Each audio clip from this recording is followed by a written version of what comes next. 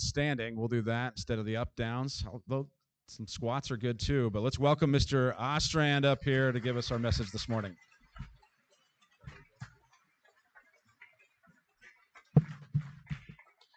Go ahead and open your Bibles to Mark chapter 11.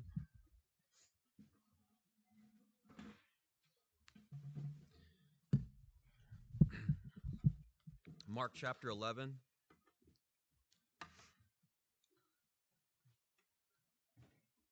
Mr. Falk, you got any glasses? Mine just broke, so we'll do the best we can.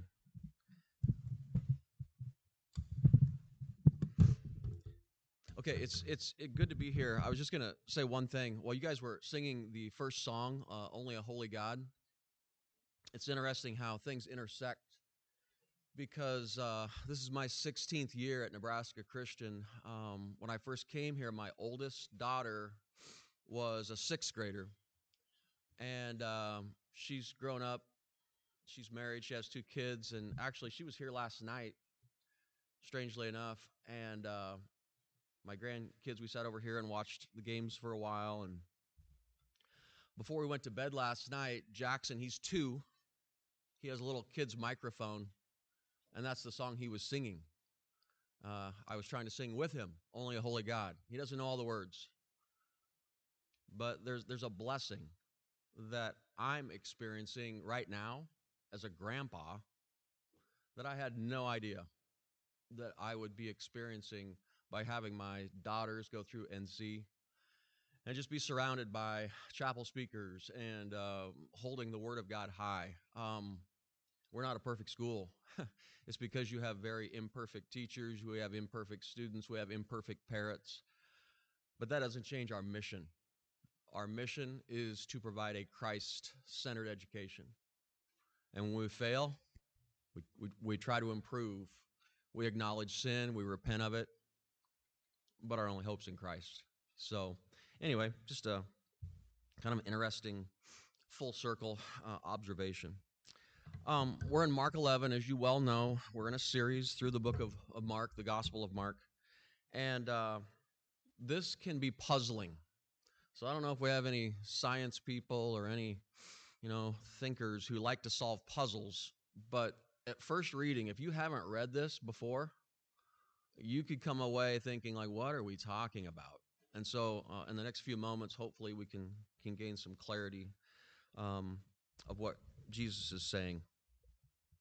So Mark 11, I want to actually start in verse 11, which overlaps one verse from last week.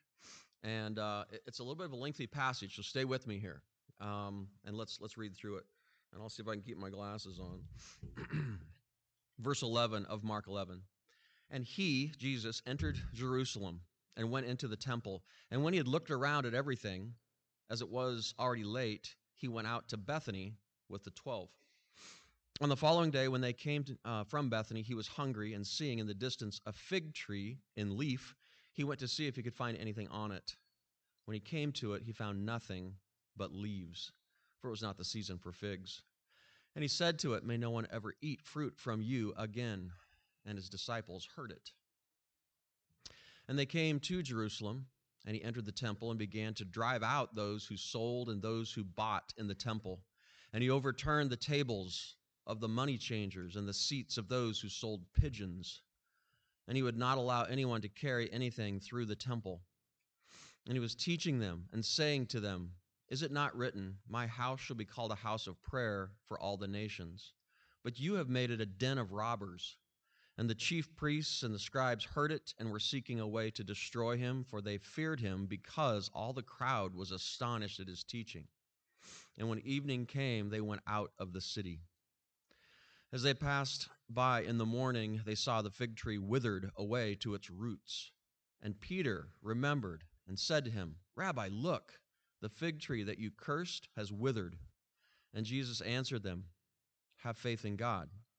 Truly I say to you, whoever says to this mountain, 'Be taken up and thrown into the sea,' and does not doubt in his heart, but believes that what he says will come to pass, it will be done for him.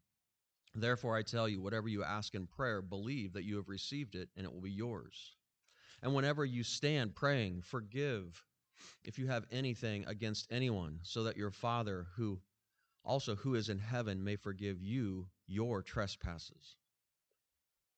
And they came again to Jerusalem, and as he was walking in the temple, the chief priests and the scribes and elders came to him, and they said to him, "By what authority are you doing these things, or who gave you this authority to do them?" Jesus said to them, "I will ask you one question. Answer me, and I will tell you by what authority I do these things. Was the baptism of John from heaven or from man? Answer me." And they discussed it with one another, saying, "If we say from heaven, he will say, 'Why then did you not believe him?' But shall we say from man?" They were afraid of the people, for they all held that John really was a prophet. So they answered Jesus, "We do not know." And Jesus said to them, "Neither will I tell you by what authority I do these things." Let's pause for prayer for just a moment. Father, we thank you for your word. We thank you for how it teaches us and instructs us. We just pray that you would give us ears to hear, eyes to see the wonders of your law. We ask this in Christ's name. Amen. Okay, at first reading, if you don't know what this passage is about, you could conclude that Jesus is an angry botanist or an arborist. He was talking to a tree. That's weird, right? I mean, who goes up and talks to a tree? Or you could say that he had some different decorating ideas for a temple. He's like, no, this isn't right. And he knocks all the stuff down. And I'm guessing if you went home, back to the dorm, and you started knocking down desks and chairs and tables, and I'm guessing your parents wouldn't say, Christ-like behavior. That would be confusing.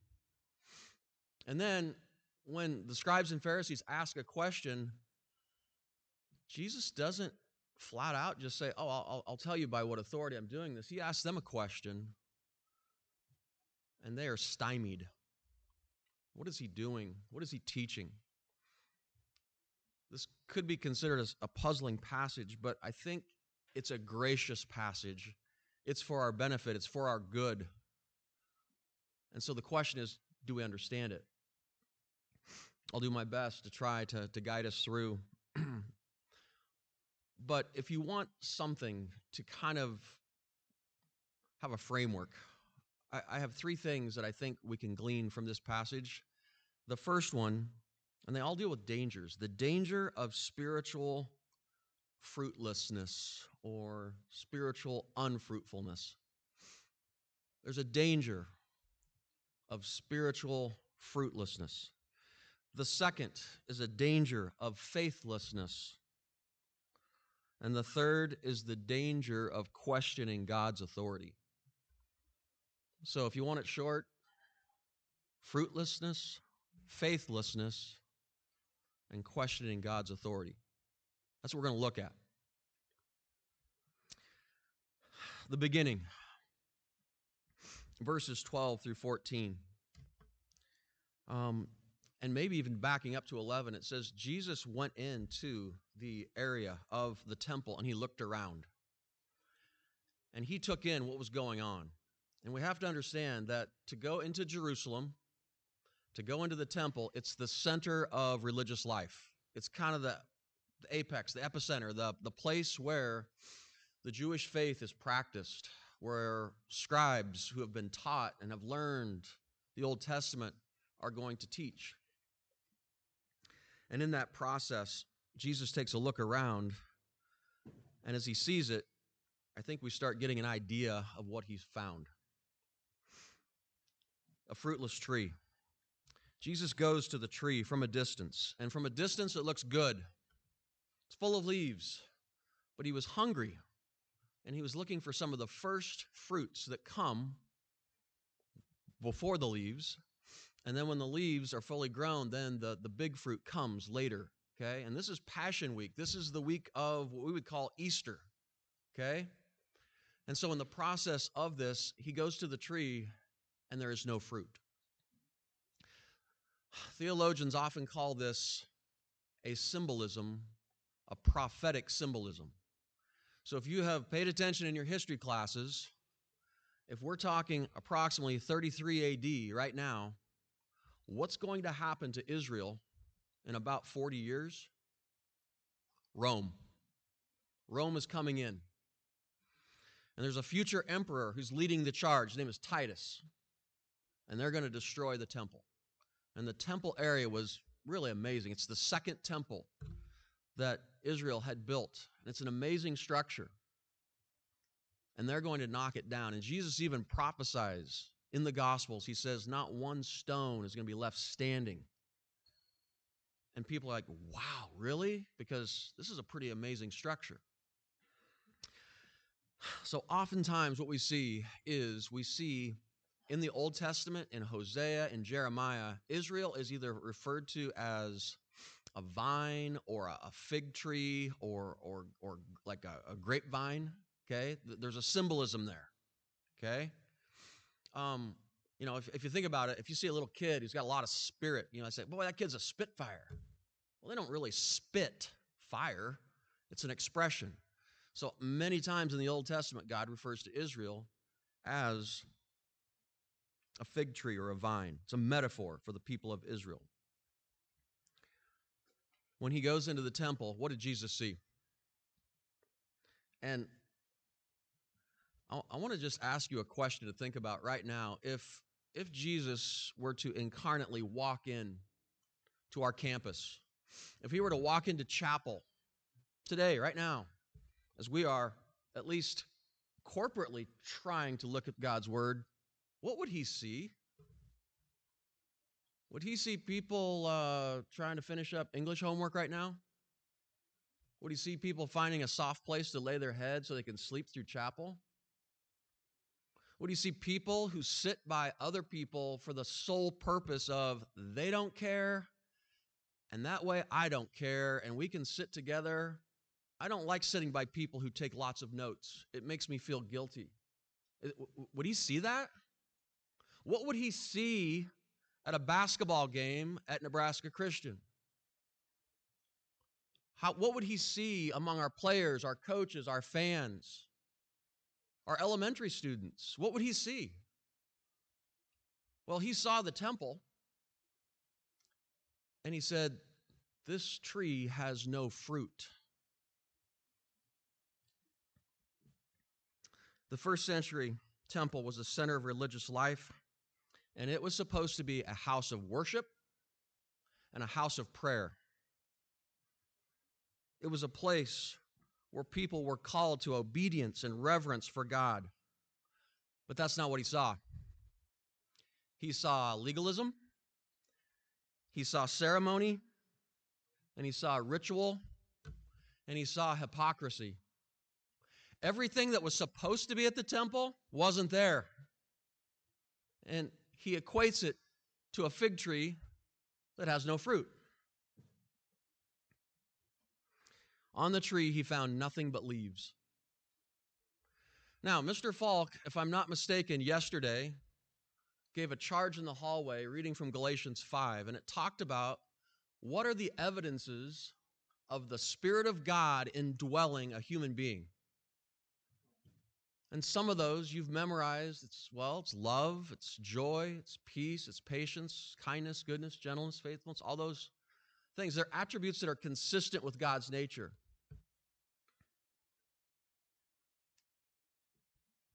It's really borrowing from a sermon. Many of my Men of Vision guys have heard it, some of you a couple of times.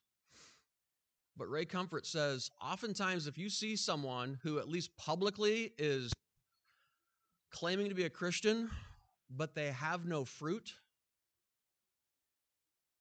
they try to impress you with branches and leaves. The t-shirt I wear, the places I go. But there's really nothing of evidence of the Spirit of God. And so we try to fake it. We try to fake it. When I first came to NC, our headmaster, it was strange, on his table in his conference room had plastic fruit.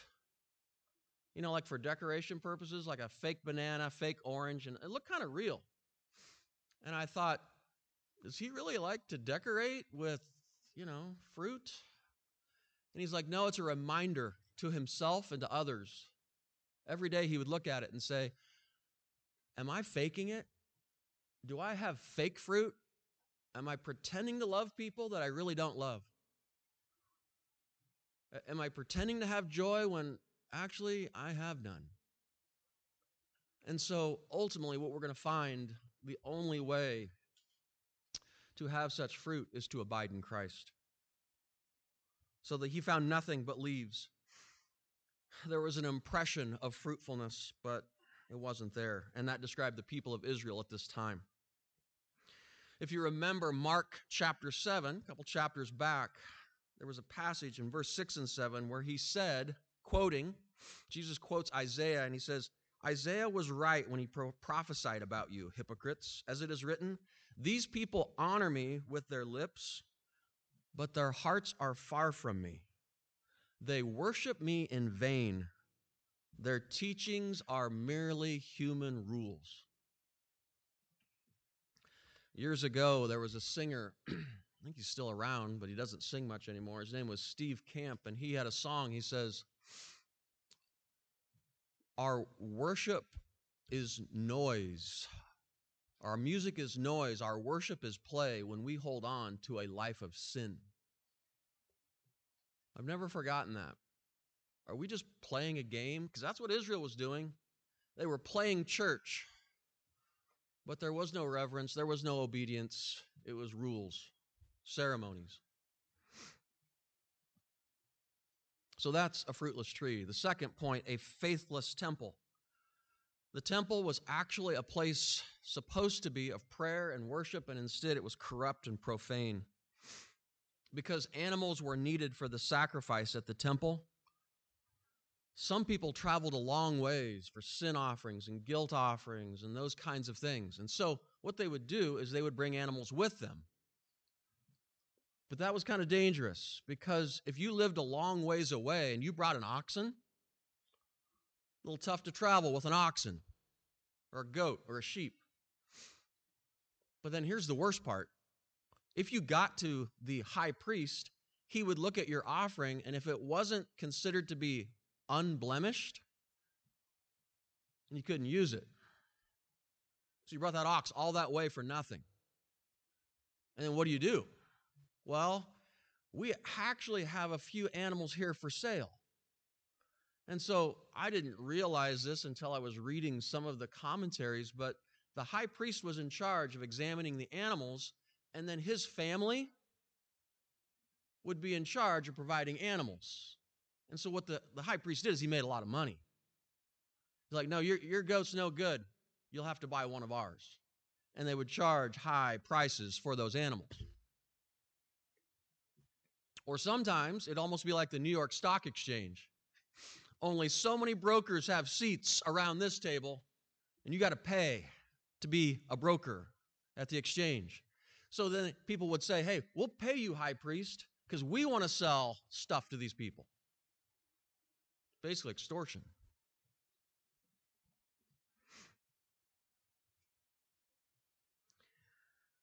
In the process of that, the other requirement was to pay a temple tax. You had to have money for all the services of the temple. I did a little bit of calculating of what would it cost. Well, it talks about a half shekel. That didn't mean much to most of us because we don't know what shekels are worth. But there were money changers there. And there's a reason why Jesus turned tables over. Because these money changers, people would come in and they would have Greek currency or Roman currency. But the high priest says, we can't have that. You have to get Jewish currency. So what he would do is these money changers, they would say, well, we'll take your Greek or Roman currency and we'll then exchange it for a fee. So just think about it real simple. If you got $10 of Roman currency, okay, you got Caesar's picture on it, and then you give it to the temple exchange, and they're going to take 10%. So he'll hand you back $9 equivalent of the Jewish currency that had to be used for the temple tax. They're making a killing.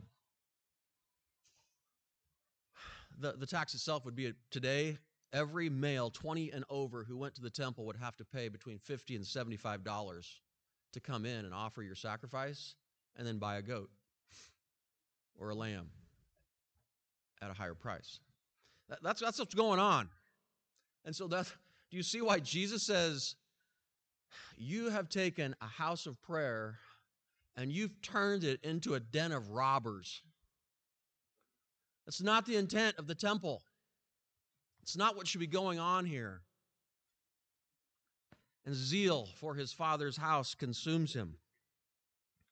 My house should be called a house of prayer for all nations, but you've made it into a den of thieves. Verse 17. So, we started with a fruitless tree, but not only is it fruitless, and Jesus calls it out, they then go away. Bethany's about 2 miles away from Jerusalem, probably stayed at Mary, Martha, and Lazarus' house. They come back the next morning, and what's up with the tree? Peter is astounded because he said, Lord, that tree that you cursed, it's dead. From the root up, it is dead. It's a withered tree. It's interesting because as you look through Mark, there's lots of miracles. There's casting out demons. There's healing of people who are sick. It's calming of storms. Everything is a transformative or a constructive miracle except this one.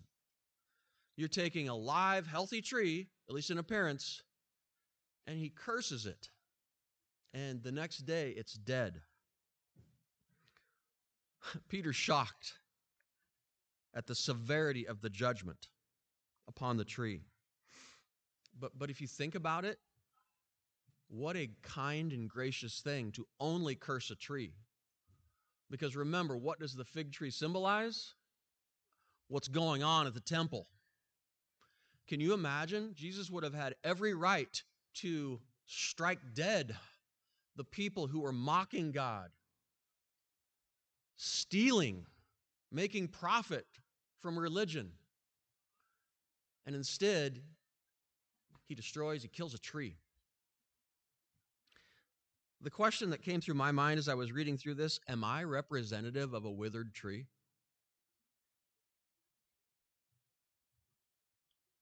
Am I looking like I got branches and leaves, but no fruit?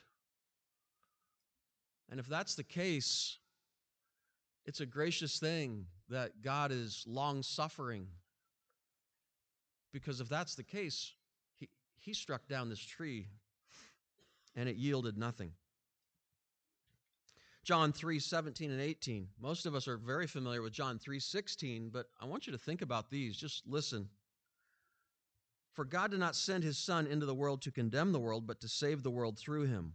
Whoever believes in him is not condemned, but whoever does not believe stands condemned already, because they have not believed the name of God's one and only Son. If you want to distill what's going on at the temple, they do not believe that Jesus is God's Son. They do not believe he is the Messiah. And yet they have evidence after miracle after miracle, and they say, we will not. We will not bow our knee. We will not acknowledge the fact that the Messiah has come. Jesus has a strange response. When Peter is so astounded by, look, the tree that you cursed, it's dead. He says a strange thing. He says, have faith in God. Why does he say that? Have faith in God. I think Peter's astounded by a tree that one day was green and lush and the next day is brown and dead. But ultimately, I think Jesus is reminding him, God is the creator of the universe. He gives each of you life and breath today. And that's a gracious thing. But it could be demanded of us right now. He is in control of all the universe. He has authority. He is God. And in the process of this, I think he's reminding them because on Friday of this week where he's talking to them, he's going to be crucified. He knows his disciples are going to go through some really, really uncertain times. And he's just reminding them, have faith in God. Not that your faith needs to be super strong. The object of your faith is strong.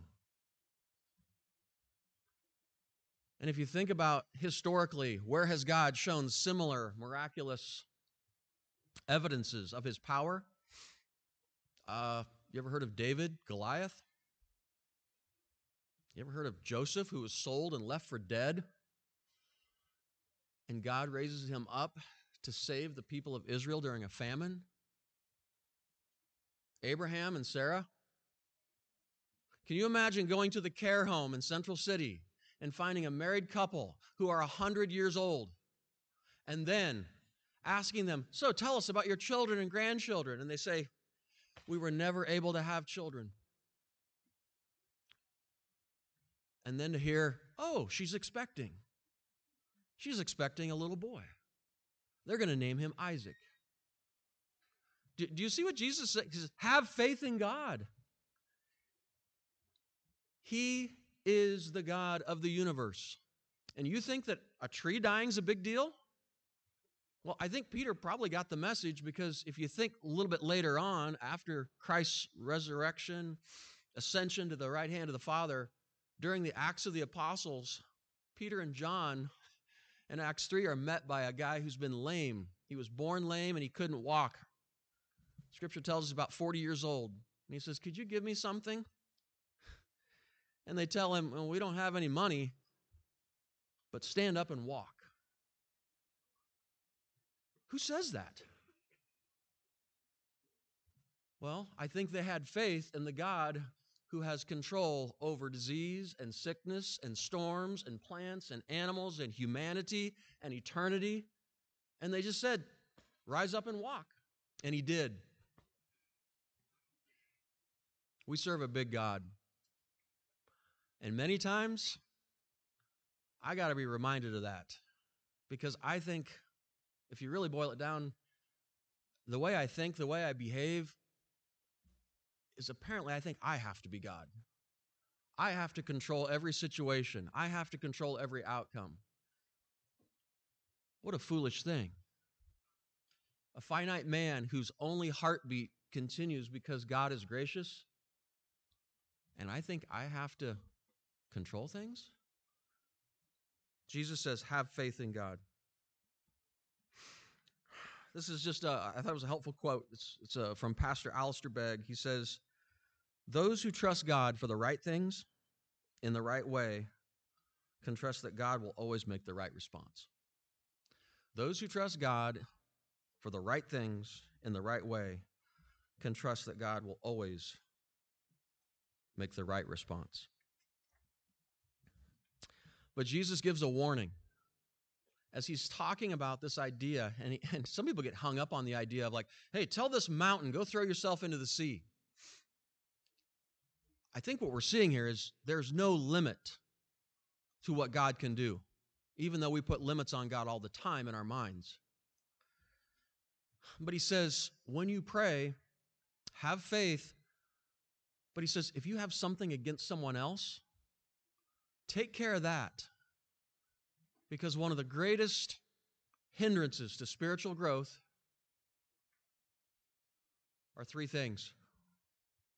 If you feel like, you know what, I really don't feel like I'm growing, I really don't feel like I'm abiding in Christ, this might be one of the problems.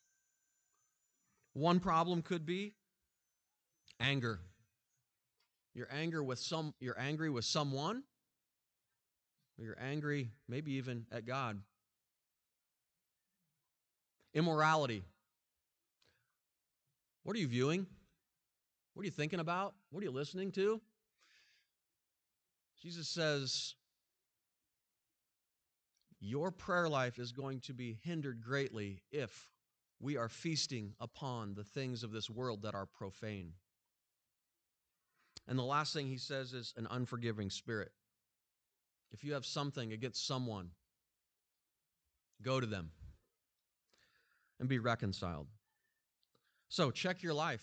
If you feel like your prayer life is kind of hanging by a thread, is it anger, immorality, or an unforgiving spirit? As we get to the end of the passage here, Jesus' authority is questioned.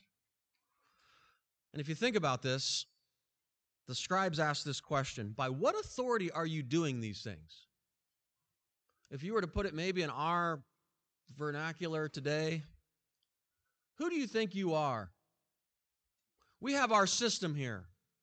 Where'd you go to school? What kind of a degree do you have? Because he doesn't have credentials like the religious teachers do. And I think they're a little miffed that he's turning over tables and saying, you're turning this into a den of robbers, this temple area. The bottom line, the Pharisees and the scribes, they're not much different than we are today in that we typically don't like people telling us what to do, especially in spiritual matters. Yesterday, Monday, we had a meeting, and Dr. Etherton said something that is directly related. He said, God destroyed my life in a good way. C.S. Lewis says that Jesus Christ is the transcendental interferer. In other words, he does things. He works in our life in ways that make us unsure, uncomfortable, because when we're unsure and we're uncomfortable, we tend to abide in Christ. And when we think we've got it all figured out, we tend to keep him at arm's length. So they say, what authority are you doing this? His answer, let me ask you a question. John the Baptist, his baptism, was it from heaven or from man? Basically, he's using John the Baptist as a substitute for himself. The scribes are in a tough spot because if they look at Jesus and he says, am I really the Son of God? Have I come from heaven, from the right hand of the Father to this earth? Well, then they better bow down and they better worship and they better listen to him. But if they say, no, you're just some guy, you're just a carpenter's son, then they got a problem explaining calming storms, healing diseases, cursing fig tree. They can't explain that. So ultimately, their problem is not an intellectual problem, it's a moral problem. That's our problem. It's not intellectual, it's moral. Our relationship with Christ is ultimately an authority issue, and it will always be revealed by the choices you make and the words that you use. Who has authority in your life?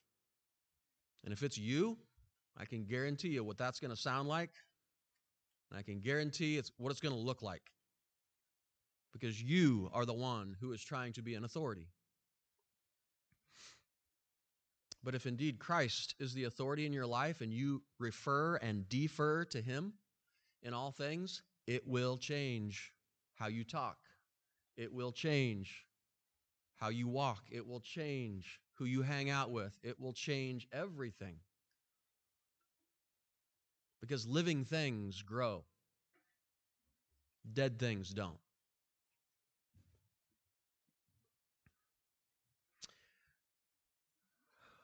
We're getting near time. The bell has rung. But I want to just finish with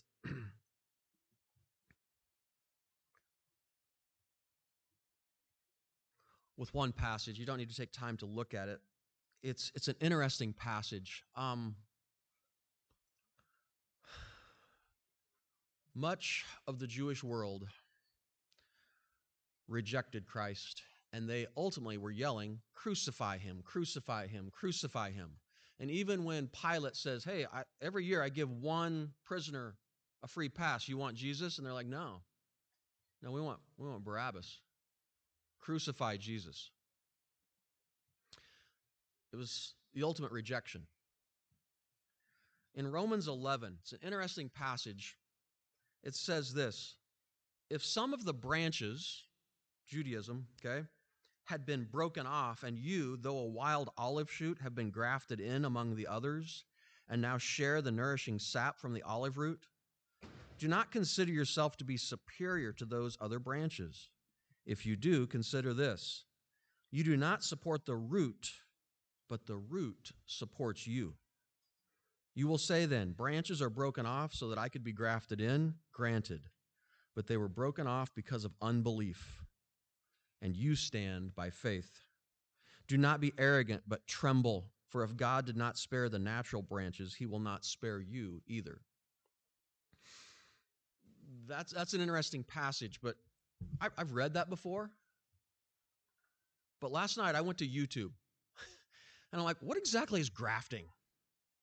And I could have kind of told you, but honestly, I didn't know this really worked. So I saw an 8-minute video of a guy who took a little tree about that big around as far as its trunk, and he cut it off. I'm like, what? And then he goes to trees that he likes. He says, some of my best producing trees, and he starts cutting off these little tips of the branches. So maybe all you science people, you're well aware of this. But so then what he does is he takes these little scions, the little tips from the branch, he takes the bark off, he splits the bark of the actual tree, could be a completely different tree, and he shoves them in, he tapes them, and he puts a sealant on top, and he says, this is going to replicate the tree that it was taken from. To me, that was a picture that, why is this a gracious passage? Because in 33 AD, the Jewish people said, you're nothing special. And they were dispersed across the globe. Their temple was destroyed. But who is that wild olive shoot? It's most of us in this room. People from Congo, people from China, people from Thailand, people from America, but we're not really from here because all our ancestors came from Germany or Sweden or whatever. We weren't Jews. I don't come from people of the promise, and yet by their unbelief, the gospel has spread across the world. And we have hope in Christ because if indeed we have been grafted in.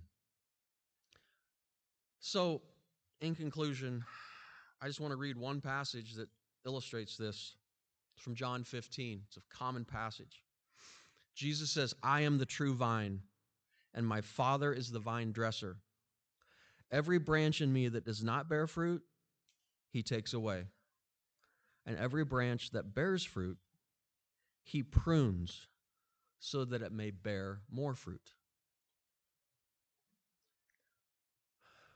There were people who were bearing no fruit. And there was a response by God. So the question we have today is, am I abiding in Christ? Because he is the source of life. In him we have forgiveness of sins. In him we have the Spirit of God to say no to unrighteousness. Every branch that does not bear fruit, he takes away. Every branch that bears fruit, he prunes so that it may bear more fruit. Pruning. I don't know. We have two fairly public, I think, probably prunings going on. Mr. Z can't walk right. He's dealing with a challenge. We know that. Julie's not walking. She's got crutches. Everybody is going through something. And sometimes it's more visible. And sometimes it's more painful. And sometimes we deal with death and sickness and loss. In this world, you're going to have many troubles. We're told that. So in the end, it comes down to this. As we go through those times, will we abide in Christ? And he has promised that when we do, we will bear much fruit. If we become bitter and angry and say, why do I deserve what I'm going through in my family or whatever? will we be cast off because of our unbelief? Israel at that time was ripe with unbelief. They were fruitless, they were faithless, and they really didn't want God to be in charge. They wanted to be in charge. So, as we end, I have two questions for whatever time you have left for your D groups. How is Jesus' cursing of the fig tree and cleansing the temple a gracious reminder to each of us? How is the cursing of the fig tree and cleansing of the temple a gracious reminder? And then, what are some specific ways? How do we abide in Christ? What are some things we can do to set our minds on things above and not on things of this earth? Let's pray. Father, thank you for your word. Thank you for how it instructs us. We just pray that you would go with these students, that they would bear much fruit, that you would increase their faith, that you would draw them close to yourself, and that you would be glorified in all things. We ask this in Christ's name. Amen. Okay, you are dismissed to go to D groups, and then be sensitive to time. I think 9:10 is where you guys start second hour. So get to your